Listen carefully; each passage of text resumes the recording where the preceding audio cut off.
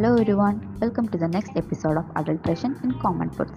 Food adulteration, whether intentionally or unintentionally, is a fatal crime against mankind.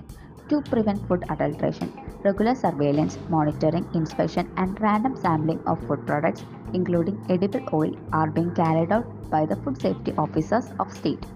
The Government of India has laid down several rules such as the Food Products Orders, Prevention of Adulteration of Food Acts and Rules, etc. to keep a check on the quality of the food products that are sold in the market.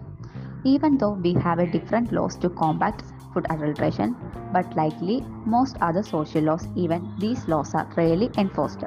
Moreover, the laws that we have to keep a check on food contamination are not sufficient enough. The government should create public awareness about adulteration of food.